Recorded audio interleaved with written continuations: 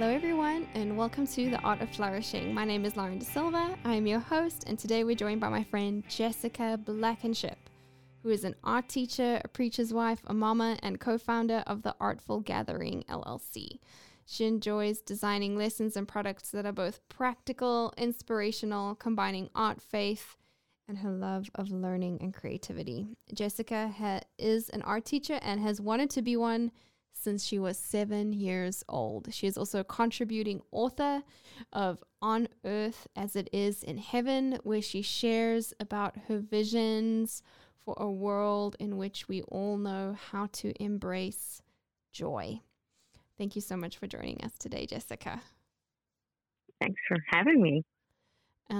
Okay, so your chapter is all about joy and your own journey when it comes to learning how to embrace joy, and for you specifically, the joy of being a creator, and leaning into creativity, leaning into art, and the joy that kind of erupts from us when we do that. Would you mind sharing with us just a little bit of your backstory? Tell us how life started and how you ended up where you are today. Just getting to a place where part of your mission is to help other people embrace joy and the joy of creativity.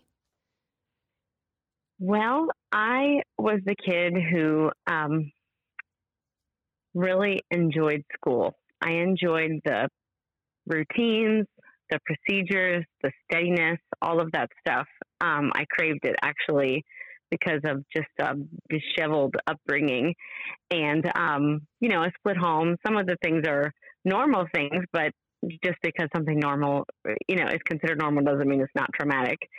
And I loved school and especially art. And I knew very early on, I believe I have record from when I was in second grade that I wrote a story about growing up to be an art teacher.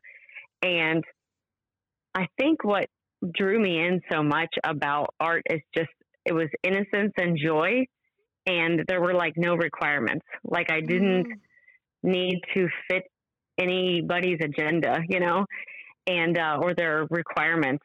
And it was just a way it was incredibly therapeutic for me. Of course, I didn't know it then, but, at our house, as crazy as it was, my siblings and I would draw all the time. We just were always, because you can embrace creativity and just enjoy that pure, like, childhood rite of passage is what I call it, which is art.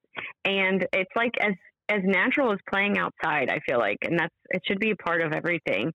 And when as I got older, I just put a lot of anxiety on myself about being considered by everyone around me valid and responsible and successful and all these things. And I put like this unnecessary burden on myself. And I always felt like what I was doing was like inferior because it was teaching art to children. And I went through all these different paths of like trying to like gain like validity from other people, from being financially responsible and doing all these things, all these hoops I was jumping through. And it just brought like more burden on. The more I like achieved, I still was under extreme anxiety about all this stuff. And I finally like realized through kind of my chapter has to do with like the journey of that. But I finally realized that no one really ever told me that art was being artistic and teaching art was irresponsible. No one ever told me that it was bad, but I interpreted it that way because what I really was taught was that joy was somehow irresponsible. And joy means you're not like dress rehearsing disaster, and you're not like, you've got to be on guard all the time and be ready and prepared for anything that could happen and all this. And if you're off in Joyland, you're not prepared. And, and I have some ideas about where that came from, but it actually, no one ever meant to do that to me because they were under the same bondage, And finally, like through actually lots of prayer, and my chapter kind of talks about the church services where I was actually called out by different preachers who were like said my name from the pulpit, like, Jessica, this message is for you, this message about bondage, all this stuff. And I couldn't really articulate what I was dealing with, but it was just so much overwhelm and stress and worry and just extreme anxiety about just like everything I'm doing is just wrong, you know? Mm. And it became this permission to allow myself to feel joy. And that came from you, of course, in our conversation where you were like, Jessica, you need to give yourself permission to feel this. You're allowed to embrace this journey with teaching art and all this stuff. And, you know, of course, in my side business was teaching art to children and embarking on that in a larger format. And I was just like so anxiety ridden about it. And then finally it was like, oh my goodness, I have like equated like misery with being responsible, and like misery with being prepared, and anxiety with being, and it's like, that is not at all, that's so not true, you know? Like you can be absolutely prepared, and, you know, as the Bible talks about, you can have your lamp trimmed, you can be ready, but not be miserable. You know what I mean? You can embrace joy, and along with being a prepared person, a responsible person, spiritually competent, all of those things, and still have joy. And it's just been in the last several months that I've like really come to grasp why art fits in there so well. And it has everything to do with the innocence and joy of art, and why I crave even the kind of art that I like. I adore children's art. I like making children's art, you know what I mean? Projects for children. I love it because it feeds me, and it's just so fulfilling, you know? Mm-hmm. Gosh, I've got like 500 notes from what you just shared.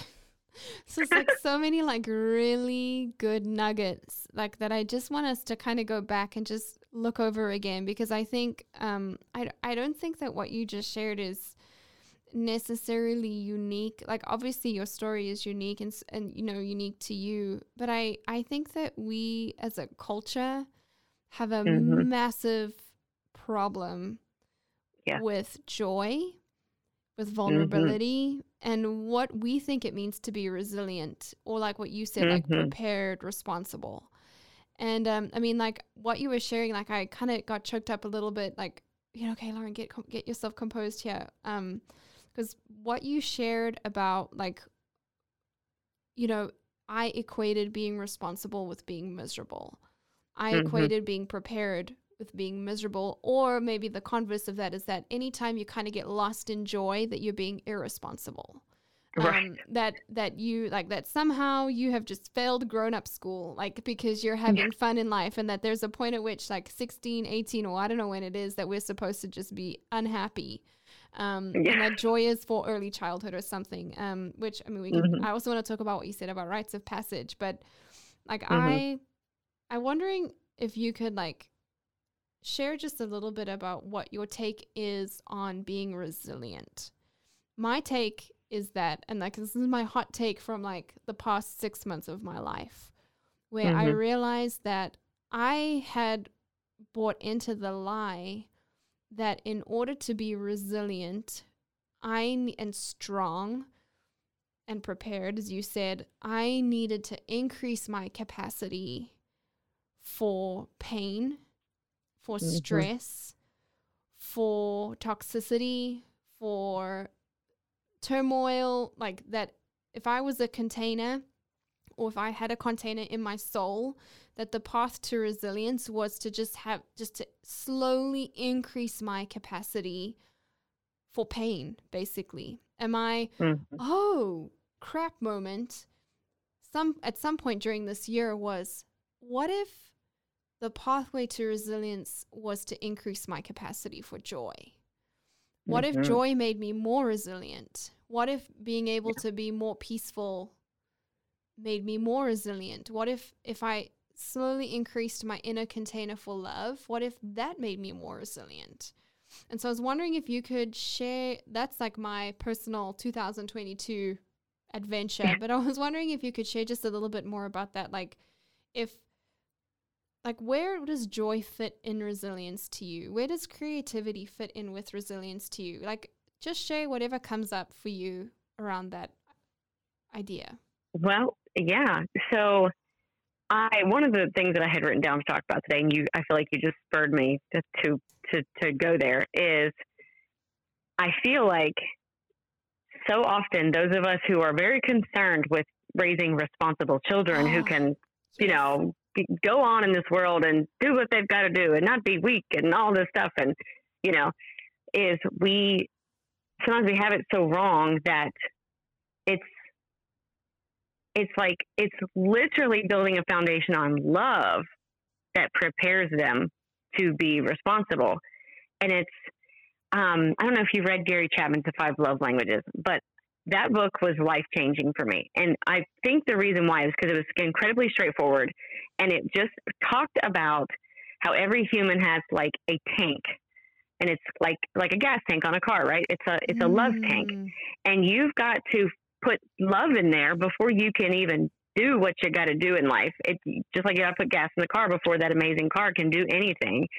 And I actually wrote a blog post about this, about so many people have this tank in them, but it's not only empty, but it's like beat up and it's got holes in it and it's rusty and, and I feel like so often one of the things I love about the innocence and joy of art has to do with that innocence and joy of childhood is we're supposed to be, as far as raising our own children, I don't want my kids to just be tough. I want the love tank to be full and overflowing so that they can go and do the things and be strong and all that stuff.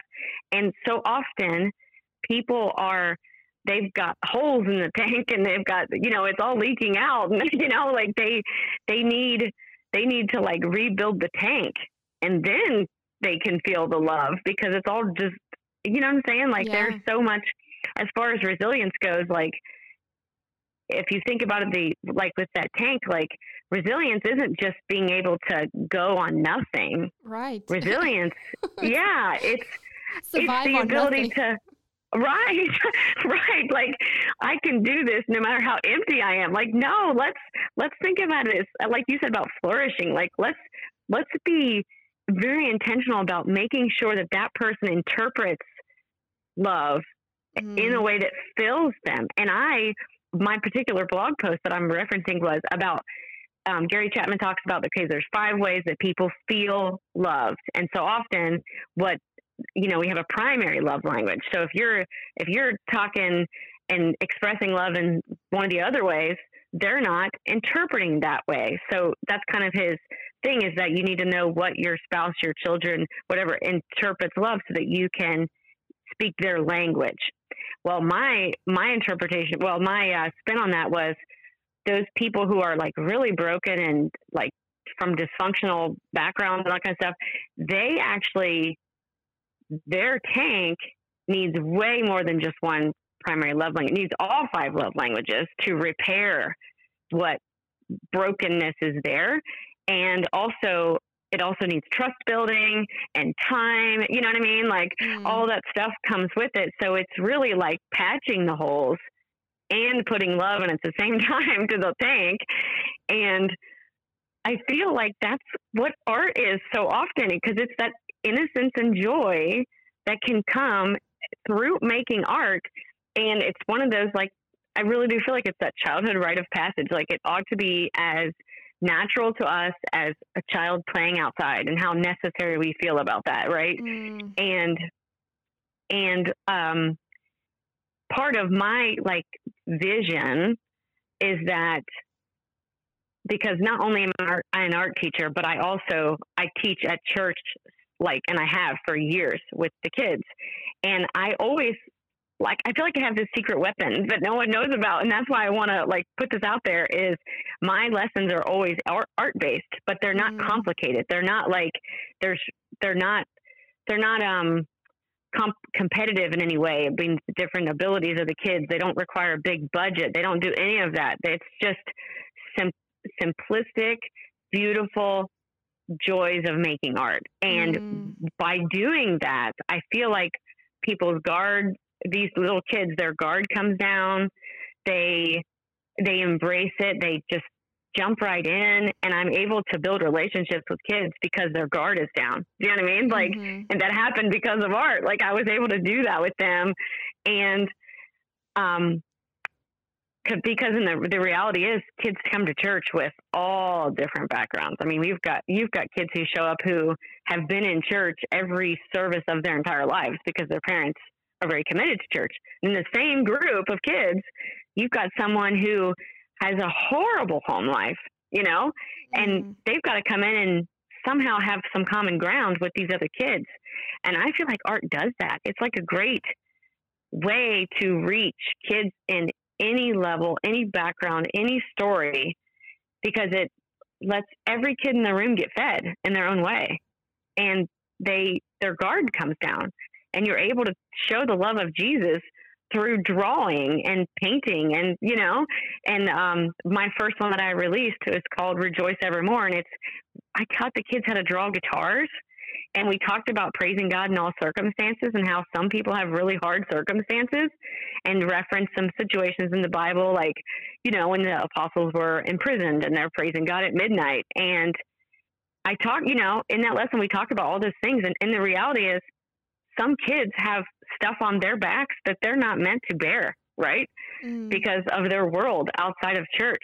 And when they're there, it should be the most therapeutic environment on planet Earth. That's how I feel about youth church. Like, we should be feeding these kids to where they feel so close, that whole belonging that you are so good at creating.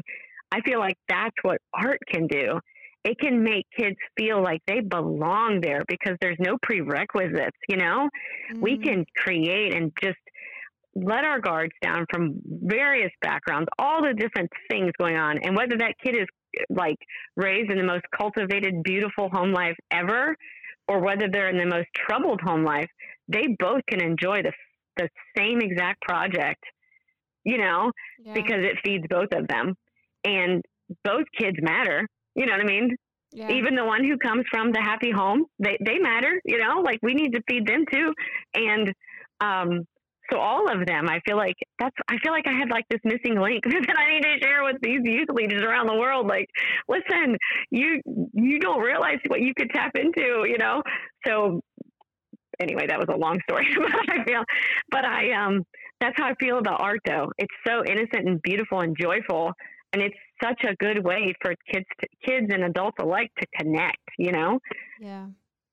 Yeah, I think I love what you said, like the picture you painted of having these environments being deeply therapeutic, or that they should be deeply therapeutic, or one of the most therapeutic environments that children ever go into should be their faith communities, and how, I just love what you said about art and creativity being a rite of passage for children. And like, I kind of want to connect to what you said right at the beginning of how at some point along our parenting journey or along our lives journey, we tell ourselves like our kids need to be tough, our kids need to be successful, our kids need to be accomplished, our children need to survive life or thrive in life, but also the box that we have for what thriving in life is so small. It usually has got to do with materialistic gains, education gains, and power gains, and how I guess that it might be that what we calling successful parenting often requires of us to eliminate joy from our children's lives so that they can be ready for this big bad world, that we envision ourselves preparing for them. But, what if we prepare? I just love the analogy of the gas tank. like fill up the gas tank so that they've actually got some range and they have the ability to be persistent and consistent and to go the distance in life. That one of the ways in which we do that is by loving them and filling it up with love and caring for their gas tank with things like creativity. And I mean, like, I just love how, at least for myself, creativity has been a way to express myself authentically when it's done in a safe place, right? And I think that we can't be like, from a belonging point of view, you can't belong anywhere where you can't be yourself fully.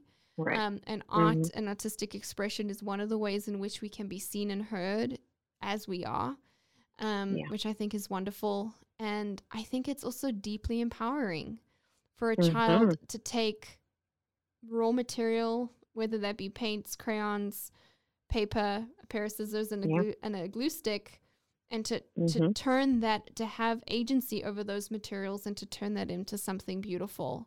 I think it's got such profound implications, and like I know not like literal muscle memory, but I'm imagining like a figurative emotional muscle memory for life. And one of the most powerful things that art has done for me personally, or creativity, I guess, is that I've learnt through my own creative practice that the actual canvas that I'm most working on is my life. And that I am the creator of my life. And that, you know, it has been through engaging in artistic practice and creative practice that I've come to learn, like, oh, like I am in charge of brushstrokes. I can edit. I can hold back. I can add. And I know that I had this gap of joy and creativity in my life as well from about the age of 8. Like, it just went missing from my life, and probably for similar reasons to what you mentioned. And rediscovering that as a 30-something-year-old adult woman has just been transformative to me.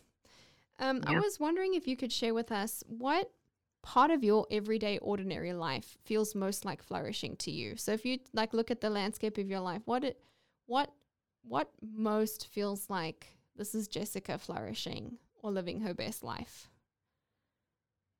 You know, it has everything to do with being the opposite of full speed survival mode.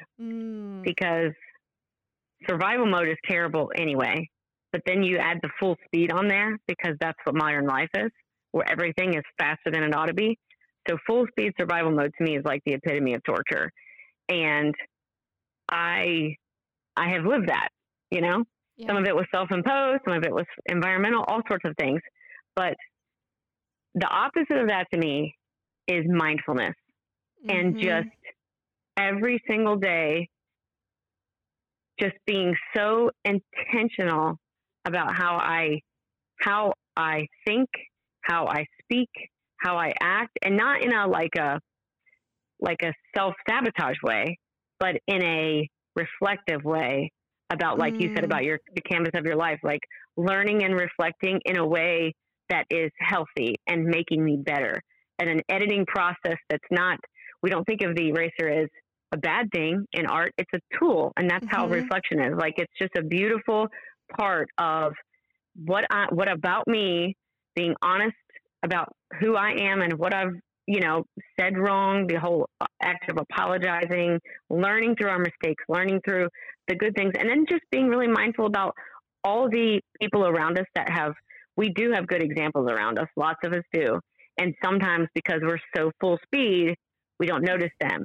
And I know we all have that story of someone who's gone now, and how you wish you had paid more attention to them. And my grandpa's like that for me. Like, I feel like when I learned about mindfulness the first time, it was like my grandpa was the most mindful human being. He was so, he was intentional. He took time with people. He listened to people. He spoke intentionally, you know. He was aware of his surroundings. He was aware of the sky. He was aware of the beautiful sunset. He was aware of the flowers. He was aware of the child running and playing and how beautiful. Like, he was aware of even wood grain. Like, you know, like he would run his hand along a table and notice, the beauty of the table. Like he was just I don't know that he ever considered himself an artist. I mean, he was a woodworker, but if I could go back, I would savor those moments and realize he was modeling mindfulness for me. And that's kind of that old fashioned sense that sometimes we think of old fashioned people, and it's like, no, that's the beauty of old fashioned things, like when I think about myself and like my kids growing up and what they'll have memories of their childhood with me and all this stuff, I just think my grandpa gave me the most therapeutic atmosphere, and it had everything to do with his mindfulness. He was not full speed, and he definitely wasn't survival mode because he didn't think in scarcity. It's not like he was super wealthy or anything. He worked and all that stuff, but it's like he worked with his hands, but he was very present with it, when he was building. I remember seeing him, even the way he guided the wood through that sawmill. I would watch him, and he was in tune with what he was doing. He wasn't in a hurry. He was doing it right. He was doing a good job. And I had that example, and I'm sure we all have that where we didn't appreciate someone when they were here, but, I be that person. I want to be that person who's mindful, I'm taking account of my words and and when I've said something that's just irrational or insensitive or whatever, I want to be that person who realizes that and apologizes and is trying to be more Christ-like, but not in a self-sabotage way, but in a way of, I want to be better and I want to be more loving and I want to be more mindful, Yeah. I actually read something yesterday. It's a book called Space Makers by Daniel Singh. And he was talking about how if we just gave ourselves time and space to slow down, then we would all be more aligned with our values in a very pragmatic, like embodied way. And he was, that speaks, I think, directly connected to what you were saying about survival mode, that in the hurry, we're not able to be mindful and conscious and intentional about the choices that we're making and how we're responding to the people around us or how we're responding to life in general. And that it really is only in the slowing down and sometimes even pressing pause and stopping that we're able to make conscious, value-filled choices. And I kind of want to connect that back to just like, I'm going to do a detour back to creativity and art. Another person that I like to follow, her name is Beth Berry, and when she talks about embodying your values and your value systems very intentionally, one of the things that she says is that when we have unmet needs, that those unmet needs become like a shadow or dirt, I guess, or some kind of covering over the beautiful light-filled prisms of our lives, which reflect into the world in the form of how we embody our values, our faith, the best versions of ourselves. But every time our needs are unmet or go unmet for extended periods of time, it kind of clouds over that prism and we can't shine very brightly. And I'm just thinking about how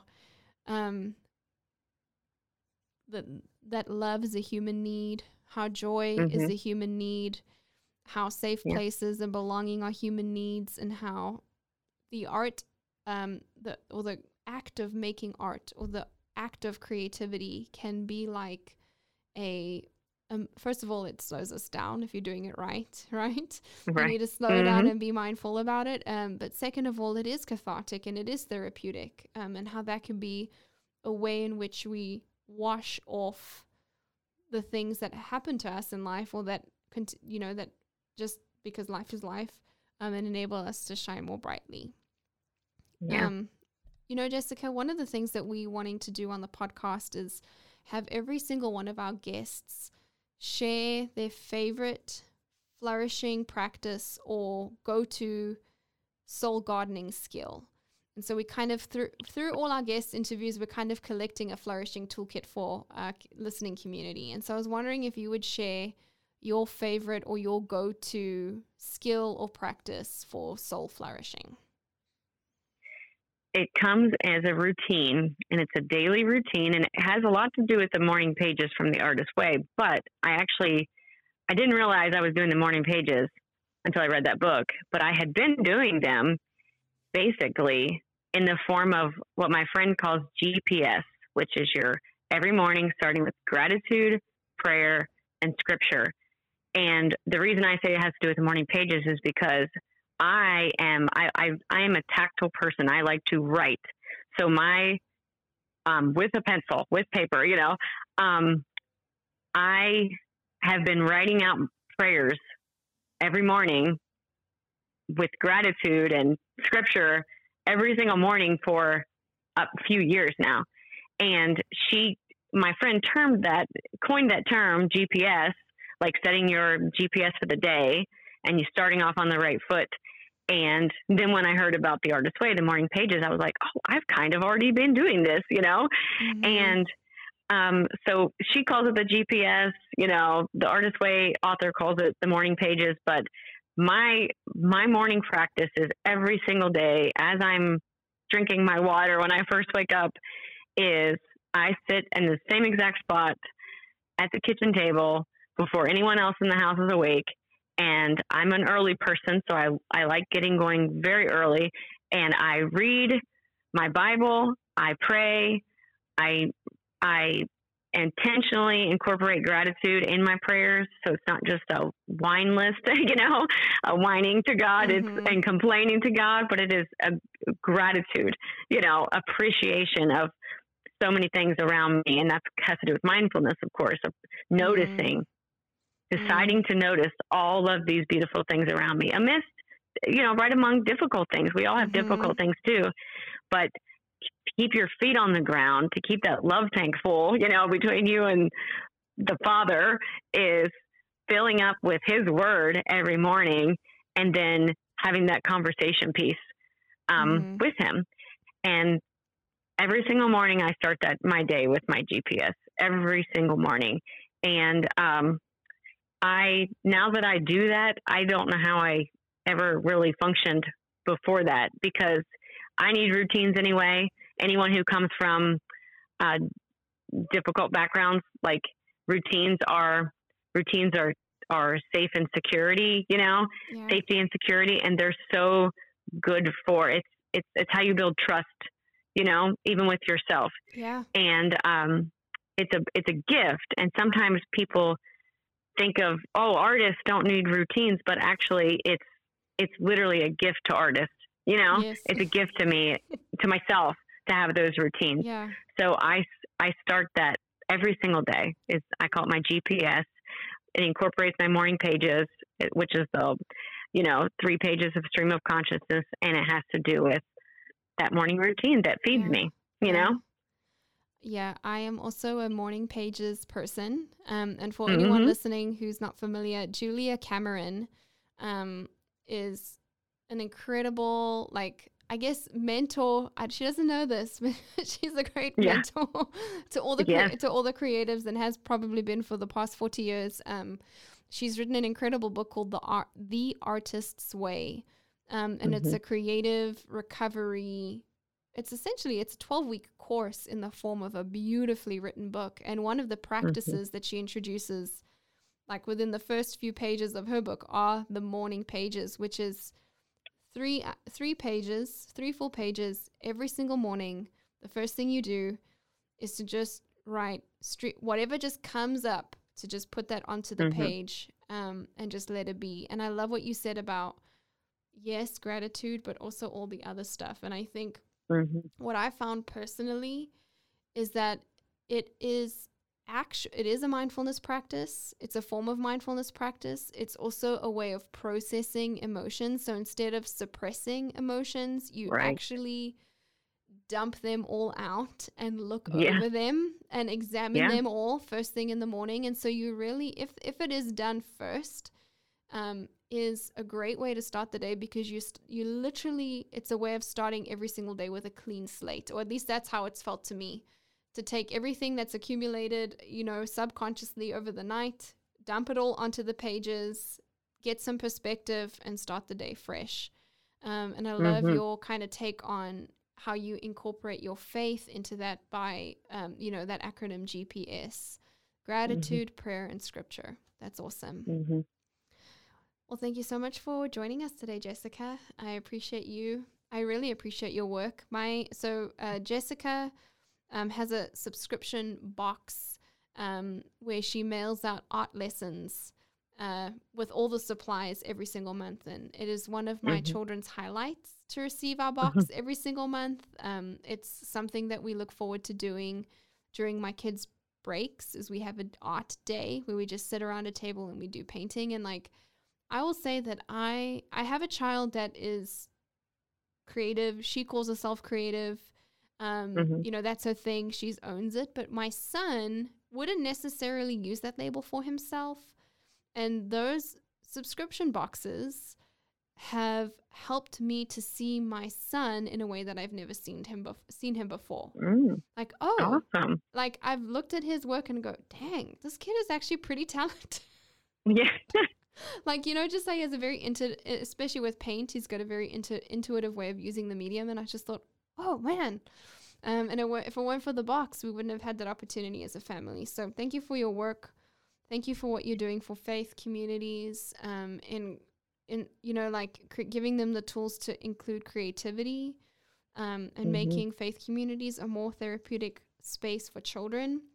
But also thank you for your life. Thank you for being faithful on your own path. Thank you for being so generous and sharing your story with us. And Jessica's contribution in On Earth as It Is in Heaven is just amazing. And for anyone struggling to give themselves permission to feel joy, and for anyone struggling with all the ways in which we procrastinate or suppress joy, you did such a great job of sharing how much that it just builds and builds and builds and kind of takes you in the opposite direction. And thank you for sharing that part of your life with us in the book. I really appreciate you. And thank you for just being you. I appreciate you so much. Likewise. Thank you so much. Have the best day. You too. Thanks. Bye.